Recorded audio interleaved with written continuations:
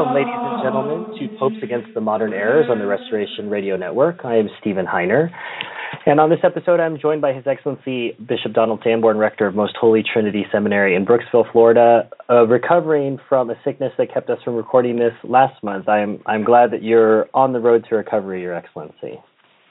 Yes, you might hear some raspiness or some coughing. That's proof positive that I had the flu a few weeks ago and I couldn't participate in the show. So unfortunately, because it was a good one, there were a lot of things that Bergoglio had said that I would have loved to have commented on, but I couldn't. Well, I noted in the episode that at least someone from the Novus Ordo said the word heretic, so you were covered for the episode. You didn't have anything to worry about there. In this episode, we are moving onward in our treatment of encyclicals, which is the point of this series, Popes Against the Modern Errors. And today we're dealing with Quanta Cura, which was issued on the Feast of the Immaculate Conception, 1864, December the 8th, rather. And on current errors is the popular English translation of the encyclical's title. And this was written by His Holiness Pope Pius IX. As I asked His Excellency to do in the previous episode when we covered Mirari Vos, I don't assume that our listeners are fully familiar with every single one of these popes. So I'm going to ask the bishop to give us a little bit of background on Pius IX, how he fits in within the paradigm of the pendulating papacy, and what sort of circumstances surrounded the release of this encyclical. Yes, even since the 18th century, there was a pendulation going on. The problem in the 18th century was how do we deal with regalism, that is, the interference of royal courts that are infected with Jansenism and Freemasonry and other things hostile to the Church. How do we deal with that? Do we become intransigent? Do we risk persecution, or do we throw the chickens to alligators? In other words, do we appease them? And so that was the conflict of two parties in the 18th century, and one was called the Zelanti, and the other was called the Politicanti, that is, those who were zealous and the others who were essentially politicians. That's what they were called. It sounds worse than it is. It was simply two ways of looking at the problem, and both sides thought they had the prudent way of looking at it. By the French Revolution, though, things changed a great deal. French Revolution occurred in 1789, and its principles were condemned by Pius VI. He died in 1799. Pius VII was elected in 1800.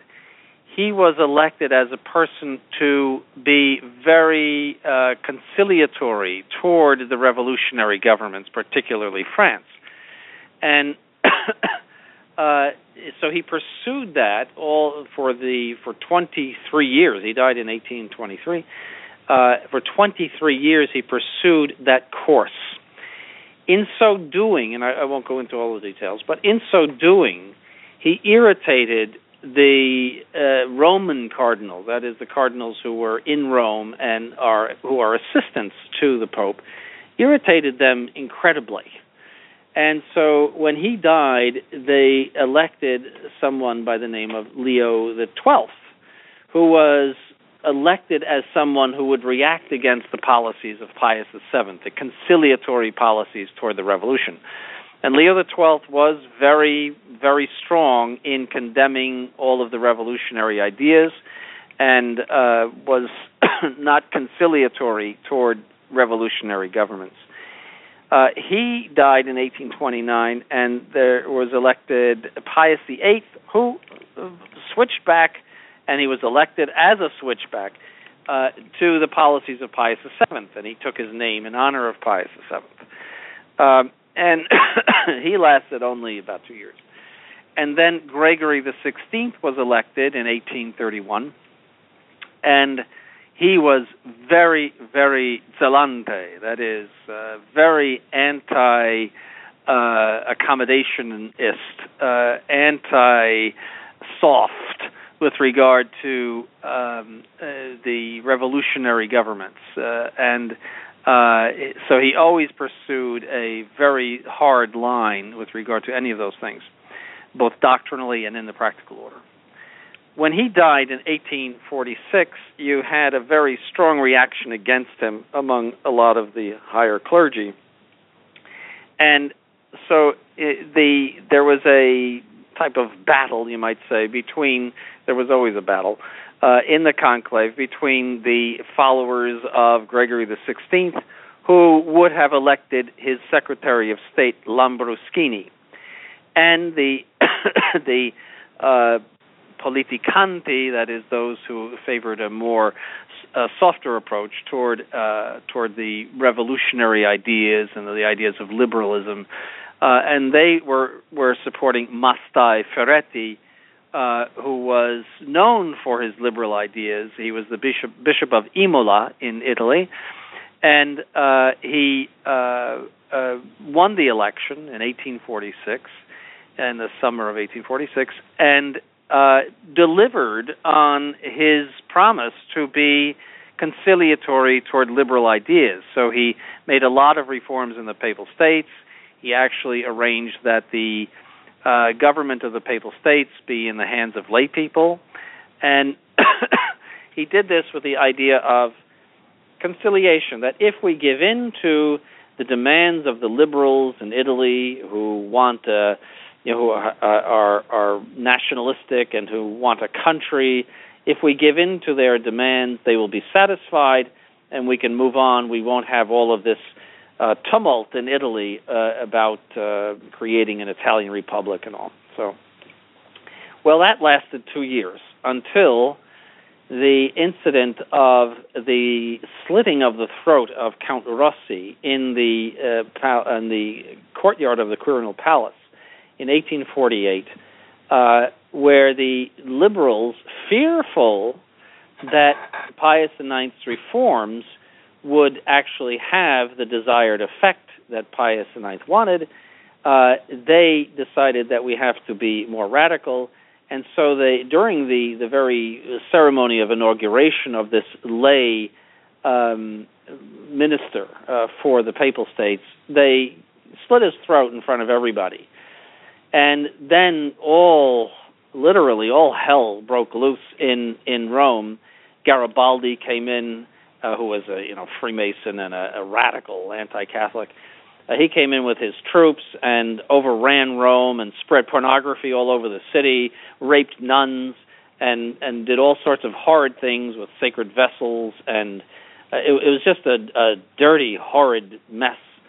And Pope Pius IX fled Rome dressed as a simple priest and went to Gaeta, which is to the south in the Kingdom of Naples. Because of that experience with the liberals, Pius IX became totally transformed into something that exceeded Gregory XVI and Leo XII, all of his predecessors, with regard to anti-accommodationism. Well, if something like that doesn't change you, Your Excellency, I mean, there's something wrong, right? Yes. I mean, he saw that throwing chickens to the alligators was not a good idea. And so it really opened his eyes as to the malice of these people who were asking for these reforms and who were trying to manipulate him with regard to his ideas. And so he became, that switch just totally shocked all of the people that supported him originally, because he became more hardline even than Gregory XVI. And he lasted, that was 1848, he lasted 30 years until 1878. He has the longest reign of any pope in history, from 1846 to 1878. And his pontificate is marked by a very strong intransigence toward liberalism and many condemnations of liberalism. And this encyclical Quanta Cura is one example of his anti-liberal attitude. The occasion of it did not have a specific occasion like Mirari Vos, where where Gregory the 16th was responding to works of Lamennais, as a specific priest in France who was making a lot of trouble. This was something on Pius IX's mind, the condemnation of modern errors. What did spark it, though, was a speech in Malines, which is in Belgium, by a liberal Catholic by the name of Montalembert, French, very, very famous, and had been a follower of Lamennais, who was condemned by Gregory the 16th. He was the prime example of a liberal Catholic. By the way, Pius IX said at one point in his pontificate that the liberal Catholics are the worst enemies of the Church. So Montalembert gives a speech calling for a free church in a free state. That means there should be separation of church and state. The church should be able to do whatever it pleases. The state should be able to do whatever it pleases, and they don't have to bother with each other. That was the liberal ideal. It's actually what exists in the United States of America and always did exist. So all of those Europeans, those liberal Europeans, look to America, which is a secularized state which professes no religion, as an ideal, because the church can flourish in that atmosphere. And so they thought, well, if the church can flourish in that atmosphere, it must be the best solution. So he gives this speech, and it's well known, and he's well known, and so it makes its rounds in Europe. And Pius IX uses that as a reason or an occasion to make this encyclical Quanta Cura. So he is responding to some of these things that Montalembert said. Well, I had mentioned it was released on December the 8th, and I was unsure for a moment because I thought when was the Immaculate Conception defined, and it was 10 years earlier in 1854. So this is 10 years after the dogma of the Immaculate Conception had been pronounced. Yes, he was very devoted to the Immaculate Conception. Well, I want to kind of jump right into that was an excellent introduction, Your Excellency. I want to jump right into the encyclical, and if we look at paragraph 2, the title is Grievous Errors Flourish. And I thought to myself, as I was preparing for this episode and just reviewing the encyclical again, that things sound pretty bad in 1864. You know, you would think that he was saying this in 2015 or something, but if you listen to these phrases, we condemn the chief errors of this most unhappy age. They should altogether abhor and flee from the contagion of so dire a pestilence. We condemned the monstrous portents of opinion which prevail especially in this age, bringing with them the greatest loss of souls and the detriment of civil society itself. Things sound pretty terrible in 1864.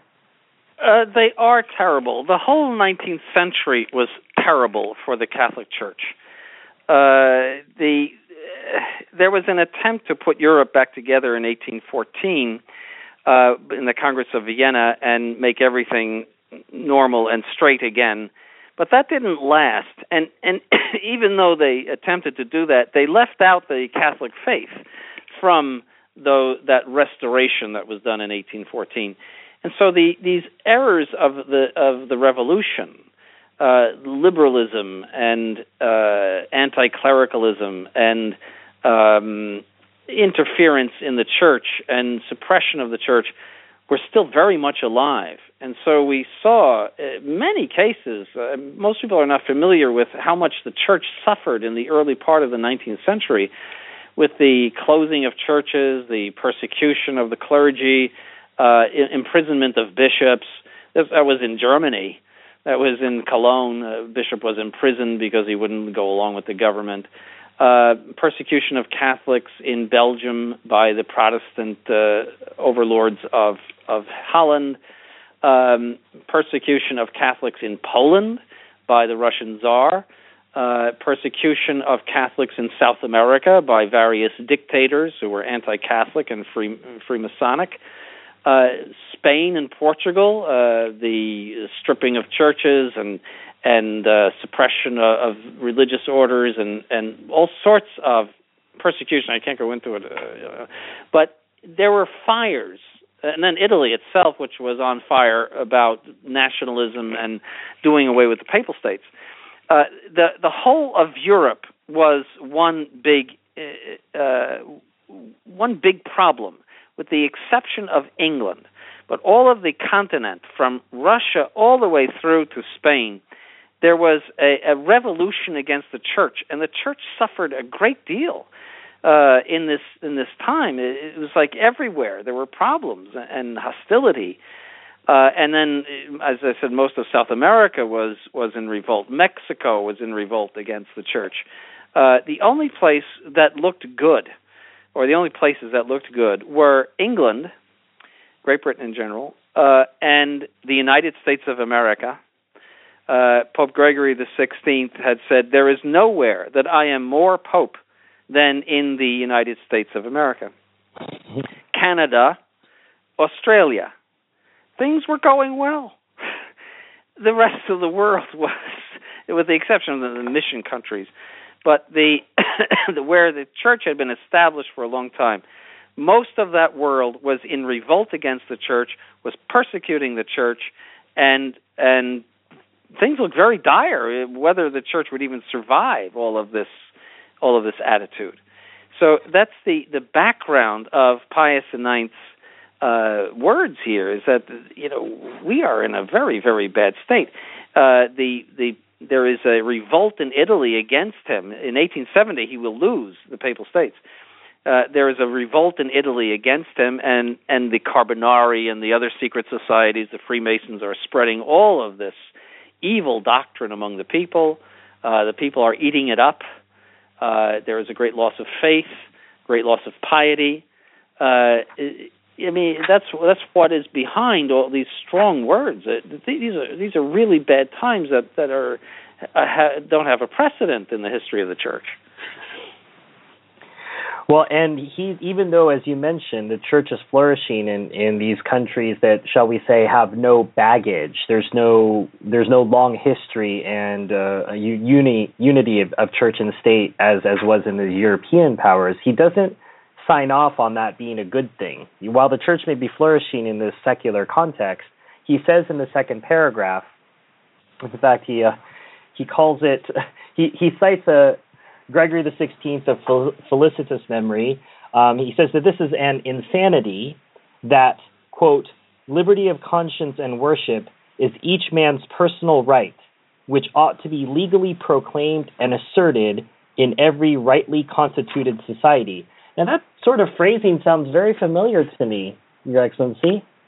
Yes.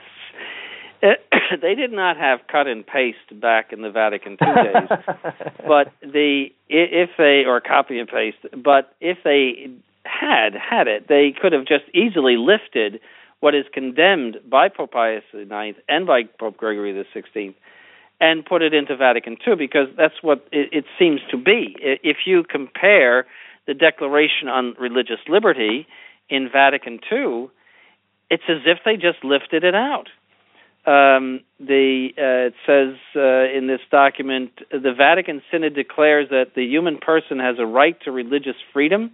This freedom means that all men are to be immune from coercion on the part of individuals or of social groups or of any human power in such wise that in matters religious, no one is to be forced to act in a manner contrary to his own beliefs, nor is anyone to be restrained from acting in accordance with his own beliefs, whether privately or publicly, whether alone or in association with others within due limits. And the document goes on and says that this is based on human dignity, which in turn is based on revelation. So we are to believe then that God has revealed that the primacy of the human conscience is, that he has revealed this, and this is in accordance with human dignity. It says, again, a few paragraphs later, it is no one is to be restrained from acting in accordance with his conscience, especially in matters religious. See, this is the insanity that... To be clear, Your Excellency, you're reading from Dignitatis Humanae? Yes, Dignitatis Humanae. What are the paragraph numbers that you're reading from? That is in what I just read was paragraph 3. The first one was from paragraph 1. So let's see, in paragraph 3, still it says, the religious bodies rightfully claim freedom in order that they may govern themselves according to their own norms, honor the Supreme Being, whoever he is, in public worship, assist their members in the practice of religious life, strengthen them by instruction, and promote institutions in which they may join together for the purpose of ordering their own lives in accordance with their religious principles. This is absolutely against the condemnations of Gregory XVI and Pope Pius IX.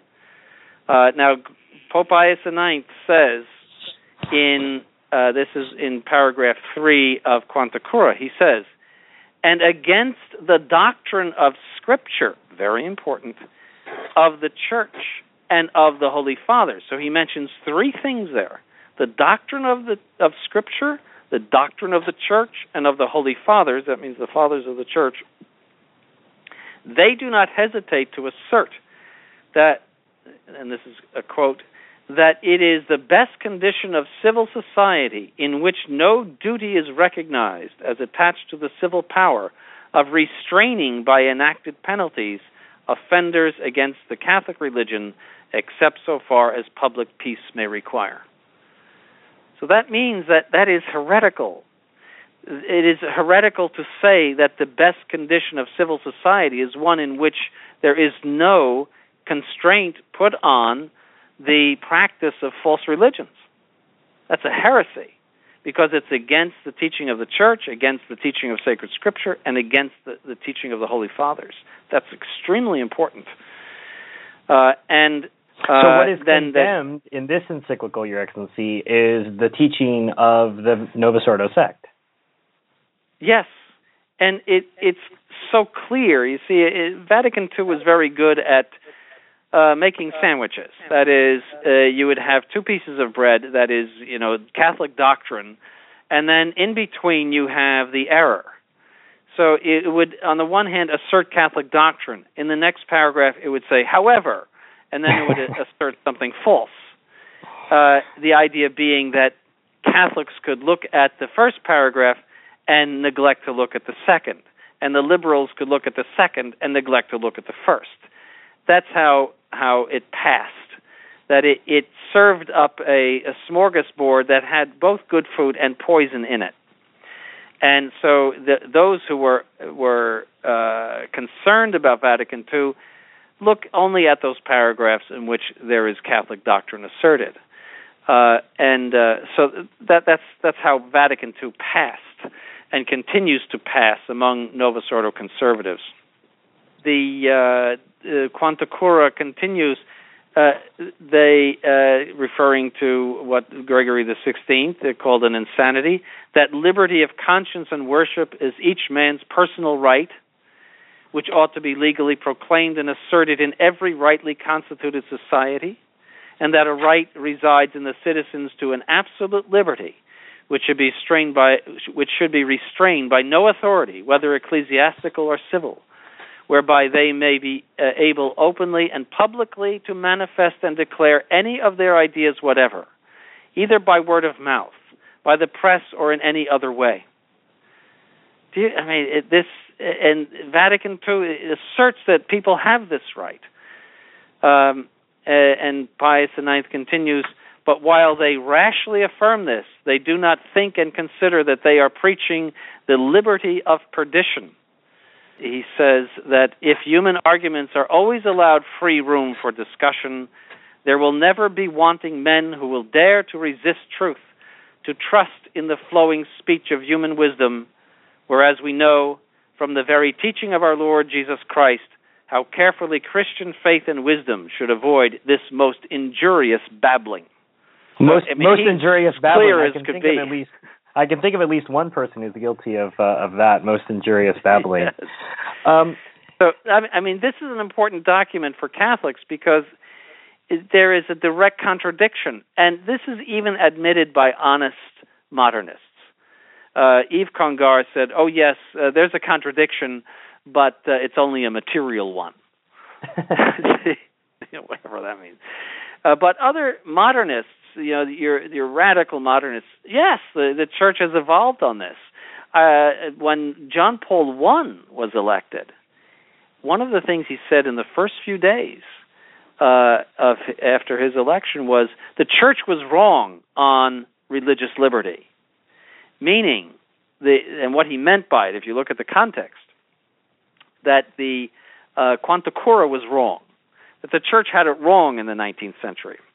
So they know that it does definitely contradict. The only people that say it doesn't contradict are the Novus Ordo conservatives, who have been looking at a naked emperor for 50 years and have been talking about his wonderful new clothes.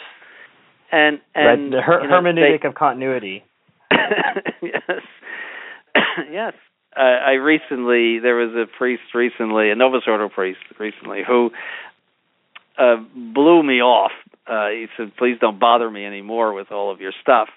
I think sedevacantism is absurd. And he said, "I believe in the hermeneutic of continuity." Because my question to him is, how do you justify all of these things? You have a very clear contradiction in all of these things.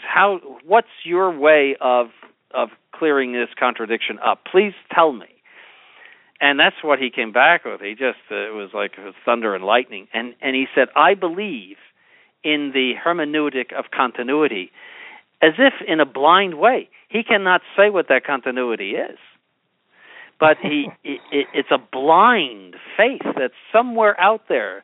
There's a hermeneutic of continuity. There is some solution that somebody has, like a key to a door, that will solve all the problems. And that was the question I put to him. If it's there, why don't we know it? Why doesn't somebody tell us, and then we can have our consciences corrected, and everything will be all right. If there is a hermeneutic of continuity here, tell us about it. And that's what I got back. So I think I hit a hot button there. that happens, Jesse. I'm sure you're used to that. When you think about this, we are living in a modern society in which the idea that you're allowed to say whatever you want is a given.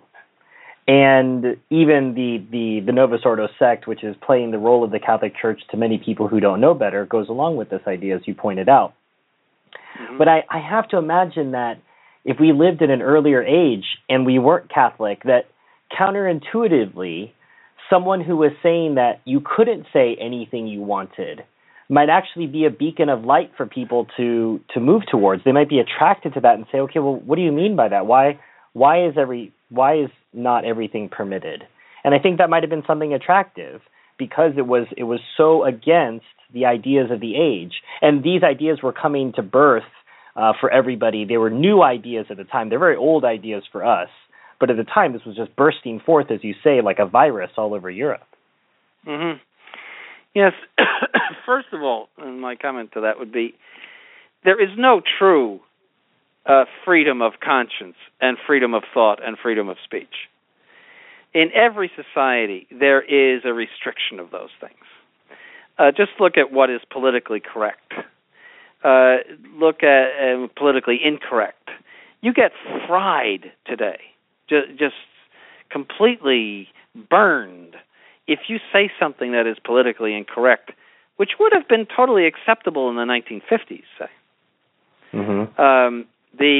All of the discrimination, the so-called discrimination against homosexuals, that was something that was, they were arrested in the 1950s. And now you can't say anything against them for fear of being politically incorrect. So there is always a doctrine. The highest doctrine is the doctrine of liberalism. That is that whatever society comes up with, whatever corruption should come down the line, we must assent to it and assent to people's right, to everyone's right to embrace it. If you don't assent to that, then there's something wrong with you. See, there is always a dogma. Well, the liberalism was invented to destroy the dogma of Catholicism, but to replace it with its own dogma. So we are not totally free. We are free to deny the Catholic faith. We're free to blaspheme. We are free to say horrid things about Christ and the Virgin Mary. We're free to do all of those things. But we're not free to say many other things which would call down upon us government supervision. Very true. So, I mean, really, there is never a time in which there is so-called freedom of speech and freedom of thought. The other thing is that liberalism believes in a humanity that is not infected with original sin, and sees the general discussion of ideas, no matter what they are, no matter how depraved they are, the general discussion of ideas among human beings as something healthful, and that human beings will always go down the right road when they sit in judgment of all of these things that they read, which is an absurd, absolutely absurd notion. Human beings will sit in front of the television set and will parrot whatever the media tells them to think. And they'll sit and read their newspapers and just like sheep go to the slaughter. That is the reality. Ever since the newspaper appeared in the 18th century and the media appeared, the news media, the idea of people who are very intellectual sitting around discussing various ideas and arriving at the truth is just an absurdity. The liberalism is a tool of those who wish to replace the final vestiges of Christianity with a whole new world of secularism and of moral depravity, and that movement will end up in the Antichrist. Well, and that segues very well into the next paragraph, Your Excellency. The Holy Father is glomming onto this idea of the replacement religion. You've got to fill in all the gaps that the Church used to occupy. And he starts the fourth paragraph, and since where religion has been removed from civil society and the doctrine and authority of divine revelation repudiated, the genuine notion itself of justice and human right is darkened and lost, and the place of true justice and legitimate right is supplied by material force. You need to have police to have a good society. And he goes on further in this paragraph. He says, the communists and socialists assert that, quote, domestic society or the family derives the whole principle of its existence from the civil law alone, and consequently that on civil law alone depend all rights of parents over their children, and especially that of providing for education. Yes, that is very typical of liberalism. When you deny God and God's role in society and relegate religion to merely a private affair, then the question comes up: where does the civil authority get its power to tell you to do something? Why does a judge have the power to send you to the electric chair? Who is he? He's just a man. He puts on his pants in the morning just like you do. Now, who is he? Why does he have that power? And in the liberal system, he has that power because if you don't do that, the police will come and tie you up and shoot you or do some violence to you. Whereas in the Catholic system, he has that power from God. And so the whole idea of civil society works on the idea that it is a representative of God and people are subject to the civil authority as they are to God. And just as the Pope has power from God to rule the church, so the ruler of a nation, however it is ruled, will have that power from God. So you take God out of that and you set up a liberal society, then you have a society based only on force and fear. who is holding the gun, and who has the ability to force you to do something. And that is something that is extremely dangerous and leads to all kinds of problems, as we have seen in the world. Our country has been relatively stable for various reasons that I won't get into, but it's certainly capable of losing that stability, and we have seen incredible instability owing to this liberalism throughout the world in the past 200 years. Revolutions, how many RPMs, how many revolutions per minute have there been in South America and Mexico and all of these other places? The revolutions in Europe. There is when you pull God out of society, then the mob becomes God, and the general will becomes the will of God, so to speak. The other thing about liberalism is that it will not recognize anything except the individual. That is, it will not recognize the family. It will not recognize the church. It will not actually even recognize the rights of business and other societies, secular societies. There is the all-powerful state, and then there is the individual. So it reaches down into all of those societies, and particularly the family, and dictates to children and to wives and to other members of the family, apart from the father of the family. So all you are is a citizen with regard to the state.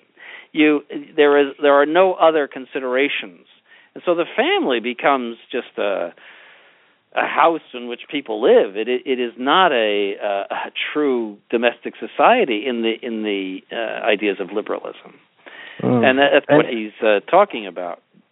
And as you're saying that, I think you referenced South America, and I think that's where our minds go when we think about these revolutions. But obviously, living here in France, I thought about two things as you said that. One, on the birth certificate, on the marriage certificate, even though it still has places for 10 children, I don't know how you have 10 children in a contracepting society. There's still 10 spaces to put your kids' names.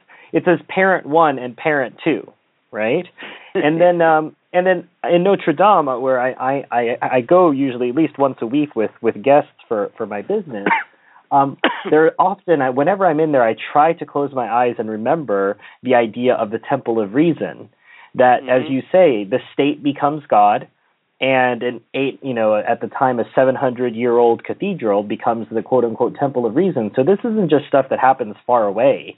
Even in the heart of quote-unquote civilization, the revolution, the state will take everything.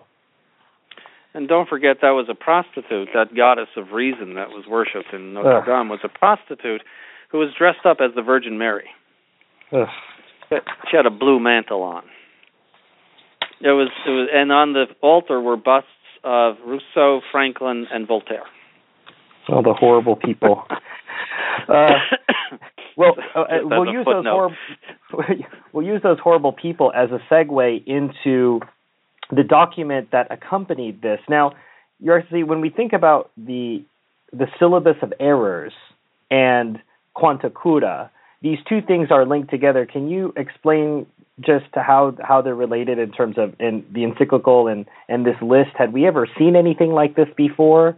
We talked before about Universal Ordinary Magisterium and how we talked about that last episode and in the Zero episode as well. How does the syllabus of errors fall into this?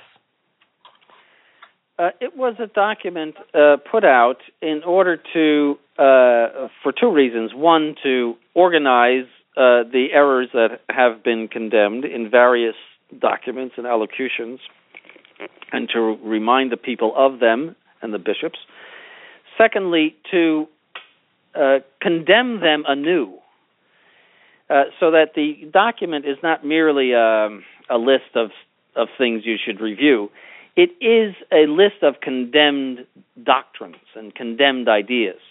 Now, so it has its own authority, and it was sent to the bishops together with Quanta Cura, and the bishops promulgated both of these documents solemnly. It was what you called Universal Ordinary Magisterium. So hence the both documents are infallible. If you look at the Quanta Cura, he is explicit about the authority of Quanta Cura. He says, therefore, by our apostolic authority, we reprobate, that means we disapprove of, we proscribe and condemn all the singular and evil opinions and doctrines severally mentioned in this letter, and will and command that they be thoroughly held by all the children of the Catholic Church as reprobated, proscribed, and condemned. That formula has all of the characteristics necessary for what we call a solemn magisterium. And that's in paragraph 6 that the bishop was reading, if you're following along. Yes. That is the language of solemn magisterium. He cites his apostolic authority, and he demands that all hold to what he has, in other words, hold as condemned what he has condemned. So there is no wriggling out of this. I mean, so that means that Vatican II teaches something that he has infallibly condemned as erroneous, which it's so negative, Your Excellency. I mean, reprobate, proscribe, condemn. I mean, where's the positivity here? So Vatican II cannot wriggle out of it. There is this glaring contradiction, and it means that it is infallibly true that these things are erroneous and that these things are disapproved of and prescribed and condemned. So that means Vatican II is teaching condemned doctrine, what is infallibly condemned, because the Church is infallible not only in proposing the truth, but also in condemning those things that are opposed to truth, as part of its role given to it by our Lord. It has that authority to not only propose, but also to condemn the opposite. And when it condemns something, that means the opposite of the condemned doctrine must be true. See, if I say A is condemned, then non-A must be true. See, that's the way it works in sacred doctrine. So that means that it is absolutely and infallibly true that societies must profess the Catholic faith, and it is infallibly true that it is wrong that there be religious liberty. See, so it's very clear. The syllabus is an infallible condemnation as well because of the language used in presenting it to the bishops, that these are censured and that they are condemned. These are condemned propositions. So these are also infallibly condemned. Now, that doesn't mean that every single one of them is contrary to dogma. There are levels of condemnation. In other words, you could condemn something as being dangerous, or you could condemn something as being, as they say, offensive to pious ears, or simply as erroneous. See, it doesn't mean that every single thing in it is a heresy. You can condemn things with various levels.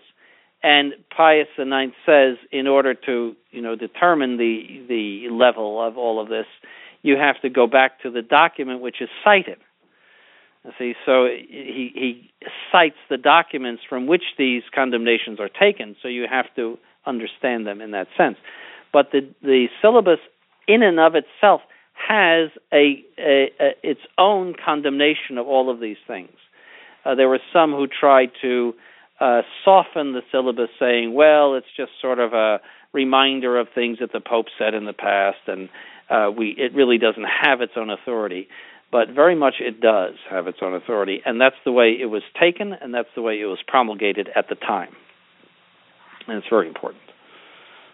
Well, we can get into some of these condemnations, and so I want to remind our listeners that, well, first of all, I want to remind you that you're listening to Popes Against the Modern Errors, Episode 2. I'm Stephen Heiner, and you've been listening to His Excellency Bishop Donald Sanborn talk about Quanta Cura, Pius IX, the pendulating papacy, and the infallibility of both Quanta Cura and the syllabus. I want to remind our listeners, I'm going to be reading these propositions are condemned as false. So when I read these, I'm not approving of them, or neither is the church. These are things that are wrong. But you'll find in them the ring of modern truths, quote unquote. These are the things, these are the accepted notions of, polite society, maybe, Your Excellency? Politically correct society, yes. Politically correct society. Okay, so number 5, divine revelation is imperfect and therefore subject to a continual and indefinite progress, corresponding with the advancement of human reason. That means evolution of dogma, which is one of the cornerstones of modernism. That divine revelation is continuing in each person. God reveals himself to each person, and therefore, as he reveals himself, the new things come to light. So that's why the modernists can say, well, yes, Council of Trent, that was true for its time, but now we know better, and things have progressed. And you're seeing this with Bergoglio, who is just becoming a very logical, and he is a very logical liberal. The liberal looks, as I said, at any situation and says we must somehow conform to it. We must conform Catholicism to the new situation, no matter how depraved it is. All right? If it exists, we must somehow make Catholicism relevant to it. See, that is the liberal mentality. It's a sort of personality thing. It's so deep in them. They can never oppose a doctrine, a modern doctrine. They can never say the church must take an intransigent stance against us. They are incapable of doing that. If it's there, we must have it. We must adapt to it. And so this very much is in accordance with that divine revelation is ongoing.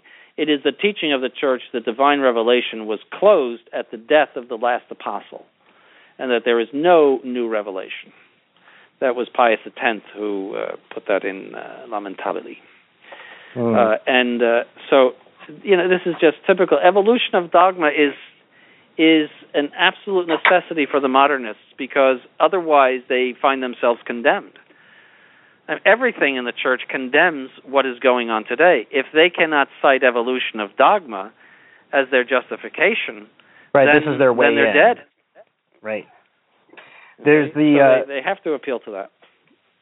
There's a triple whammy that we've already that you've already covered quite well, Your Excellency, 15, 16, and 17, and those read respectively. 15, every man is free to embrace and profess that religion which, guided by the light of reason, he shall consider true. 16, man may, in the observance of any religion whatever, find the way of eternal salvation and arrive at eternal salvation. Well, that's easy when there's no such thing as a Catholic God. And yes, 17, that's ecumenism. Good hope, at least, is to be entertained of the eternal salvation of all those who are not at all in the true Church of Christ. Yeah, that's ecumenism. That's what ecumenism holds, is that those who are outside of the Catholic Church through their own fault can somehow be saved, and that non-Catholic religions are means of salvation. That's Vatican II.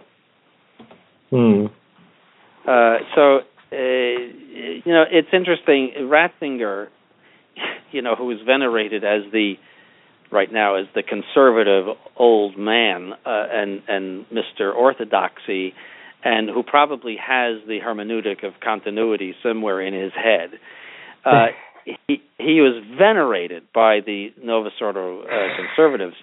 He said in Vatican II that Gaudium et Spes was the anti-syllabus.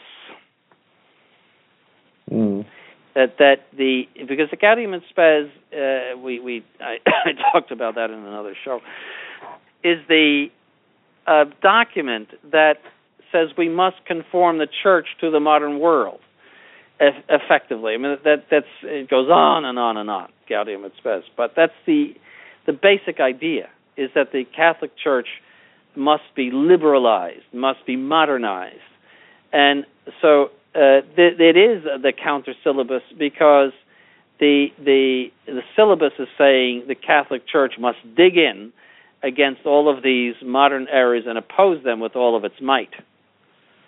That's the sense of the syllabus if you were to read the whole thing.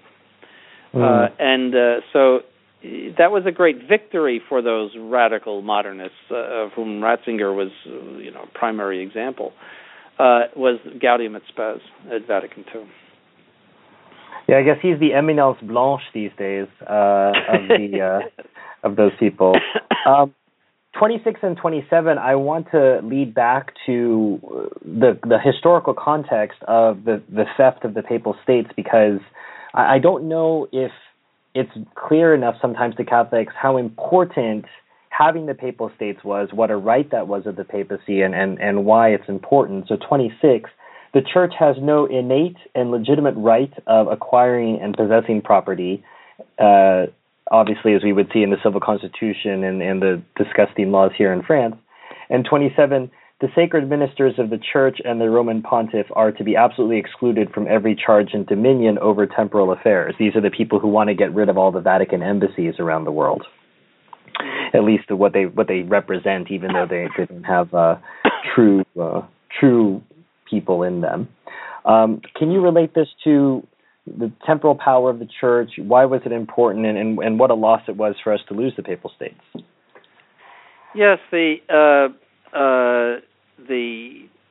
it is very important, just as a general principle, that the Church not be subject to any civil power. It wants to work with civil power, because man is composed of body and soul, and therefore works well with civil power. But it should never be subject to civil power. It is also very important for the universality of the Church that it not be identified with any one nation. It is not the Greek Orthodox Church where everybody has to eat baklava after Mass. It is not the Russian Orthodox Church where you have borscht or something else after Mass. It's not the Church of England where you have the crumpets and whatnot. What I'm pointing out is that there is no identification with any one particular culture or nation.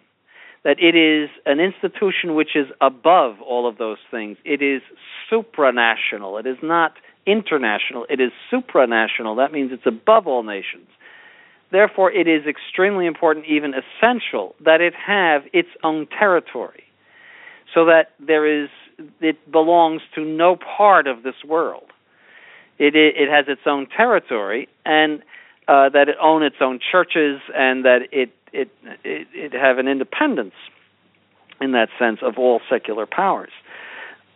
and that's why the understanding that already Constantine gave to Pope Sylvester the Lateran Basilica, which had belonged to the army, as a matter of fact, and made a church out of it, tore down what was there and made a church out of it. He gave him also the St. Peter's Basilica and built it for him, and the St. Paul outside the walls. He understood right away that the church had to have an independence. And then Pepin who was back in the 700s, I believe it was, donated the Papal States to the Pope for that very reason, for the same reason. The Pope had already been practically the emperor in the West due to the collapse of society. He had practically been the leader of Italy during the just collapse of authority, because the emperor in Constantinople was doing nothing for the Italian situation, in which the Lombards were running up and down the peninsula, and there was just general chaos. The Pope was effectively in charge anyway. And in France and at that time and other parts of Europe, the bishops, owing to the lack of civil authority, were running the country. France is a country that was established by bishops, essentially. They were the authority de facto. They it just fell to them. So it was a natural thing that the Pope should receive a central part of Italy in which to function independently. And that was always recognized by the Catholic powers until all of the ideas of the revolution started to flourish in Europe in the 18th century. Then it started to be attacked little by little. The properties of the church were taken away in the revolution. It was terrible. In countries affected by the revolution, Napoleon and all, it was. It's interesting to note that in the restoration that Napoleon made, he gave back all of the properties that were taken from the nobles, but he did not restore the property that had been taken from the church. The church is always the loser in all of these things. There is never a restoration of property to the church. This is the animus of some liberals and people, anti-Catholics, who really want to see the church perish from the face of the earth. Let's be clear about that. They want to see it die. They want to see it die either by a frontal attack, by stripping it of its property and persecuting it, or they want to see it die by transforming it into something that is unrecognizable with regard to its history, in comparison with its historical state. And that's what is happening with the Novus Ordo. They want to see it perish from the face of the earth. And that's the struggle that we're in. And that's why I would say to Novus Ordo conservatives, wake up. I mean, this is no longer any you don't do any good by throwing the chickens to the alligators. These people are the enemies of the church. Wake up and treat them as the enemies of the church, not as misled liberals. See, that's if you really look at the history of this era and the language that these popes are using, I mean, there's no other way to look at the Novus Ordo except as that. Well, just as a footnote, one of the Norbertine fathers had told me when I was there that the French government very generously offered Prémontré back to the Norbertines for about 1 million francs, very generously offering back property that they had stolen. And there was a real debate in the order because, of course, they wanted Prémontré back as a historical center, but purchasing it would be conceding that the revolution had the right to steal the property and sell it back to them. Ultimately, they decided against. They had the funds, but they couldn't philosophically accept purchasing stolen property back from the French government. And this is the sort of thing that they're offering. I would have looked at it as an extortion. In other words, I steal your car. If you want it back, you're going to have to pay me. Exactly. It's an extortion. It's like mafia.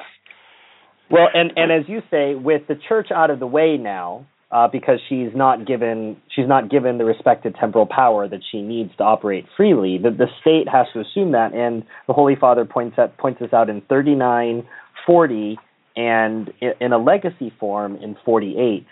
In 39, he says, and this is again condemned, the state as being the origin and source of all rights is endowed with a certain right not circumscribed by any limits.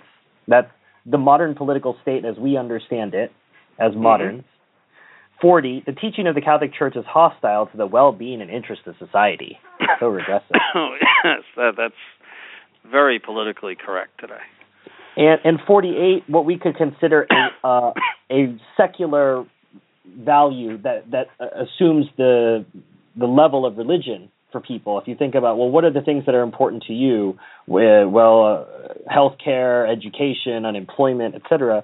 48, Catholics may approve of the system of educating youth unconnected with Catholic faith and the power of the Church, and which regards the knowledge of merely natural things and only, or at least primarily, the ends of earthly social life. And I know, Your Excellency, Catholic schooling is something you're very passionate about. Yes, and the whole purpose is to do precisely the opposite. That is to educate them in the necessity of eternal life and ordering your life accordingly.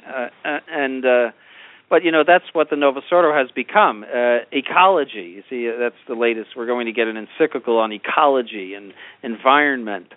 When, the Easter and Christmas messages are peace on earth and, the Muslims should be nice to each other or they shouldn't do this or that. it's as if anyone's paying attention to him, as if anyone cared about what he's saying, as if any intervention of these Novus Ordo so-called popes makes any difference. You know, they speak as if they have some authority.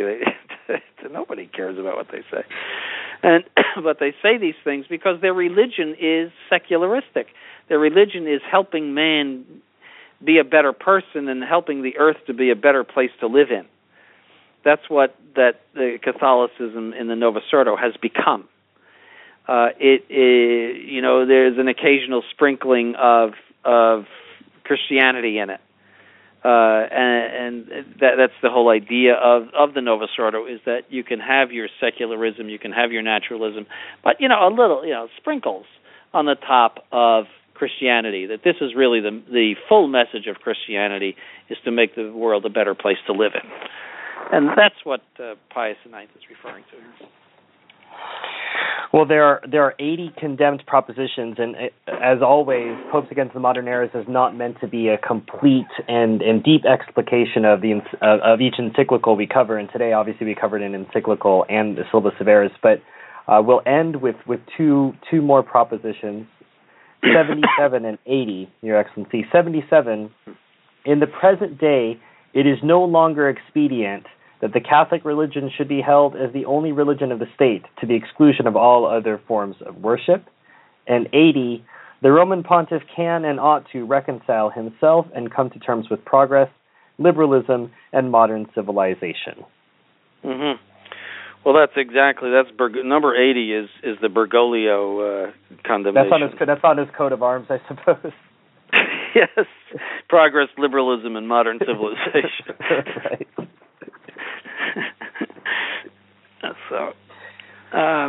So yes, and I would recommend to anybody who's a student of the period and wants to know more about our present problem, you have to study this stuff from the 19th century.